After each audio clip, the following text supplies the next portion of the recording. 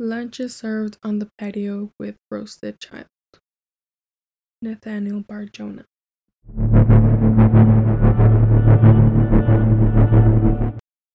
Hey true crimers, welcome to True Crime Brunette, where I'll be talking about a true crime case. I'm your host, Anai. Today I'll be talking about Nathaniel Bar-Jonah. Let's dive right in. David Paul Brown, who later changed his name to Nathaniel Bar-Jonah, was born on February 15, 1957 in Worcester, Massachusetts. He was a pedophile, pedophilic, serial rapist, abductor, serial killer, and a cannibal. These are some of the things that Nathaniel would do as a kid leading up to his murder. At the age of 6, he would pick his scabs until his skin festered and sucked the blood. He would do this during school, which obviously made his classmates and teachers uncomfortable. They would call his mother and complain, but she wouldn't really punish him for it, so he continued to do it. Late July 1964, at the age of 7, Jonah invited a 5-year-old neighbor to his basement, informing her of the Ouija board that predicted the future. Once inside, he attempted to strangle her, but her screams were heard by his mom, thus rescuing the girl. At age 13, he lured a 6-year-old boy from the neighborhood to a hill, claiming he wanted to sled with him. Once they got to the secluded hill, Jonah sexually assaulted him. A few years later, Jonah attempted to lure 2 boys to a nearby cemetery where he intended to murder them, but one of the boys was suspicious and convinced the other not to go. In his senior year of high school, Jonah impersonated a cop and abducted 8-year-old Richard O'Connor on his way to school, raping and strangling him in his car. Luckily, a neighbor saw the abduction and assault and called the police. O'Connor was rescued by the officers while unconscious and almost dead. Jonah was arrested and sentenced to probation. A few days before his graduation and the conclusion of his sentence, Jonah drove to Hartford, Connecticut and impersonated a cop again. While there, he abducted a 9-year-old girl and raped her in his car, but he threw her out soon afterward when he started to convulse and vomit. A witness got the license plate and Jonah was arrested. The report on this arrest never got back to his probation officer and was released in May of 1976 with the letter thanking him for his cooperation. Like, what the hell? They thanked him. They thanked him for oh my. Anyways, on September 24th, 1977, he impersonated an FBI agent and abducted 2 boys. He drove them to a secluded area and handcuffed them. He left one in the trunk while he took the other one and simultaneously tried to strangle and suffocate him with his 375-pound body until he believed he had killed him. The boy pretended to be dead even while Jonah started blowing cigarette ashes in his face. Jonah left and the boy ran away and reported him to police. Jonah was arrested again and the other boy was rescued. Jonah was convicted of attempted murder and sentenced 8 to 22 years in prison.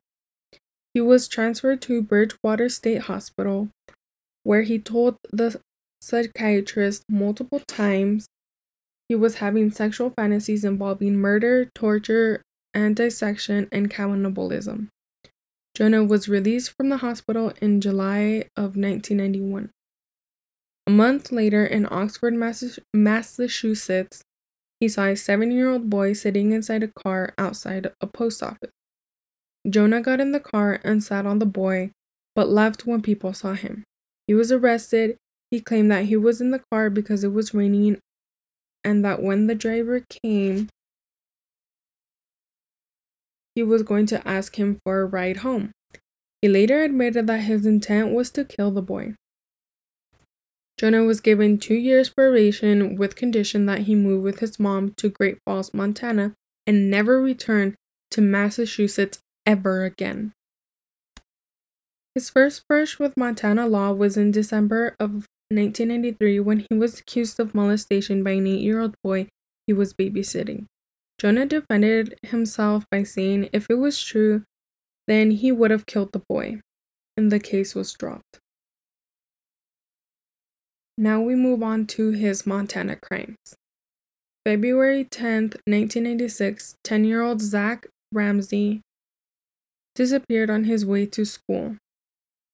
A witness saw an off-white vehicle almost run Ramsey over. He was crying and looked like he was being followed by an obese man.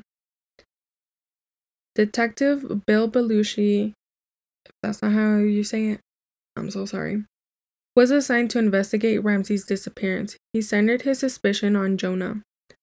Belushi asked for a search warrant of the property, but was denied. Belushi also found out that Jonah had access to his mother's off-white Toyota Corolla. Jonah was wearing a dark blue jacket similar to a police officer's, was in constant close proximity of Ramsey, and mentioned Ramsey's name to an acquaintance a few days before the disappearance. Belushi unsuccessfully solicited a new search warrant.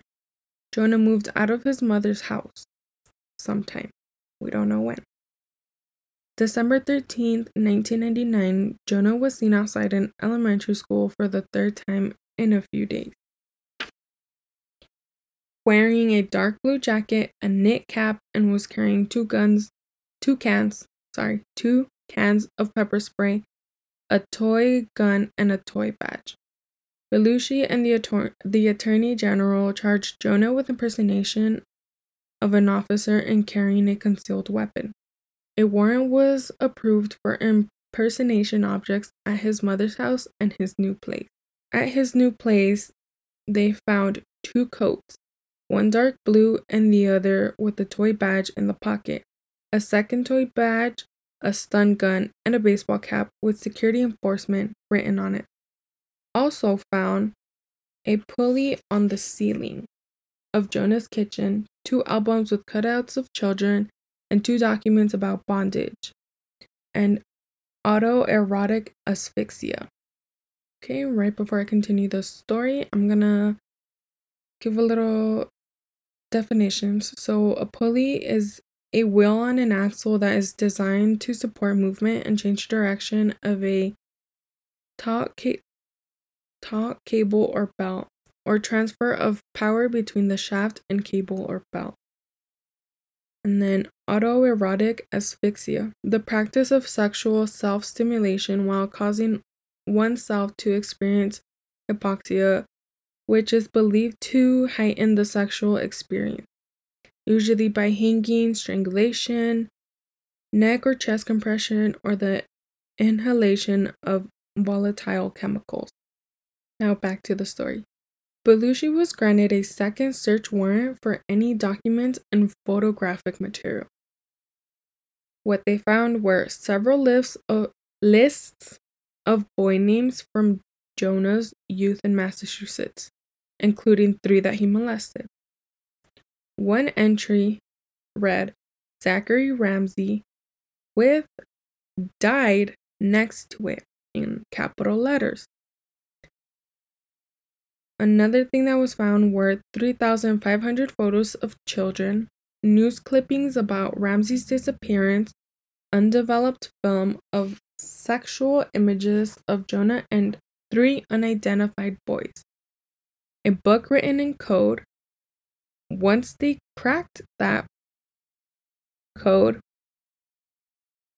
it revealed to be a cookbook. In the cookbook were such recipes as little boy pot pie, French fried kid, and little boy stew. Another thing that they found was a large stained section of plywood in Jonah's garage, which was scrubbed with bleach and struck with a meat cleaver. A luminol test revealed the word tita had been written on the floor. This linked Jonah to 15-year-old James Teta, who was found raped and strangled in Rindge, New Hampshire in 1973. Another word definition. Luminol test. Forensic scientists spray luminol onto surfaces at crime scenes to detect invisible blood stains. Wherever the luminol touches blood, it glows, and the glow is bright enough to be photographed. Further research confirmed the officers' suspicions that Jonah had killed and cooked Ramsey and possibly other children. It was discovered that days after Ramsey disappeared, Jonah held cookouts for his neighbors. He served deer burgers. Quotations were used in that, okay? That tasted strange, saying he hunted, killed, butchered, and wrapped the meat himself. That's gross. That's disgusting. Anyways, oddly enough, Jonah didn't own a gun or hunting license, and credit card records showed Jonah hadn't purchased groceries a month after Ramsey disappeared. A former roommate of Jonah had seen a pair of bloody gloves and dirty boys' clothes that matched the description of Ramsey's on the day he disappeared at Jonah's apartment. People were surprised multiple times by Jonah bringing up Ramsey and saying he wouldn't be found because he had been chopped up and scattered in different places. Hair that resembled human was found in Jonah's meat grinder, an excavation at a former residence uncovered 21 bone fragments that belonged to a boy between the ages of 8 and 13. The house's pipes couldn't be examined because neighbors who moved in changed them. DNA from the hair and bones belonged to 2 different African American males, neither of which were Ramsey. When all of this went to court, and as it should have, Ramsey's mother didn't believe that her son was deceased. Jonah's defense team swayed Ramsey's mother, which led jurors not to convict Jonah for the murder. But Jonah was an extreme child predator and dangerous sexual deviant according to the jurors. Another little break for another word definition. Sexual deviant, or paraphilia, is the experience of intense sexual arousal to atypical objects, situations, fantasies, behaviors, or individuals. Then police decided to focus on other possible victims. 2 names in a list belonged to 2 boys who lived in the same apartment complex as Jonah and were in his photo film. One of the boys confirmed that Jonah had invited them to a sleepover and molested them, but the other wrote to Jonah in jail saying he never hurt them and they were friends. Jonah was charged with sexual assault, aggravated kidnapping, and assault with a deadly weapon in relation to practicing erotic asphyxia with one of the boys in the kitchen's pulley. In 2002, Jonah was convicted and sentenced to 130 years in prison without the possibility of parole. But his bitch ass got saved because on April 13th, 2008, Jonah was found dead in his cell from a heart attack because of, you guessed it, obesity. And in 2011, Ramsey's father declared him legally dead over his wife's opposition. Because remember, Ramsey's mother did not believe that her son was dead. She always thought he was alive, which is why the case was dropped and Jonah was never convicted of killing Ramsey. The modus operandi, or mode of operating, Jonah targeted children between 5 to 15-year-olds. In most of his confirmed crimes, he drove a white car, dressed in navy blue coats, jackets, and caps, carried toy guns and badges so he could impersonate a police officer. After getting the victims in his car, he would drive to a secluded place, restrain them, and sometimes rape them. Afterward, he would try to kill them by strangulation or otherwise suffocate them with his fat-ass body. And this is the list of Jonah's known victims. So in Worcester, Massachusetts, July 1964, an unnamed 5-year-old girl strangled, but she survived. January 1970, an unnamed 6-year-old boy, and he raped him. Unknown date, but it was 2 unnamed boys intended, and both of them escaped. In Tolland, Connecticut, July 26, 1973, Janice Catherine Pocket, 7, possibly she disappeared, never found. August 23, 1973, Revere, Massachusetts, James Tetta, 15, disappeared, possibly raped, strangled. 2 days later, his body was found in Ridge, New Hampshire. Woodstock, Connecticut, 1974, Mary Patrone, 10, abducted, raped, and released.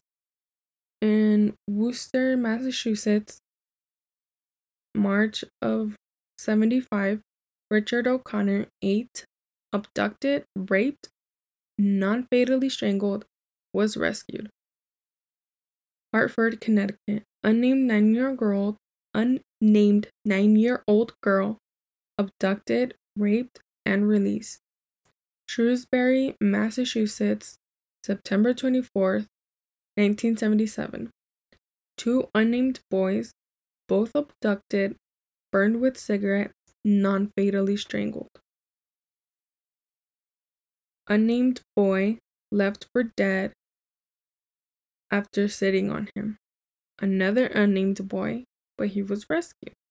In Oxford, Massachusetts, August 9th, 1991, unnamed 7-year-old boy attempted to kill him by sitting on him.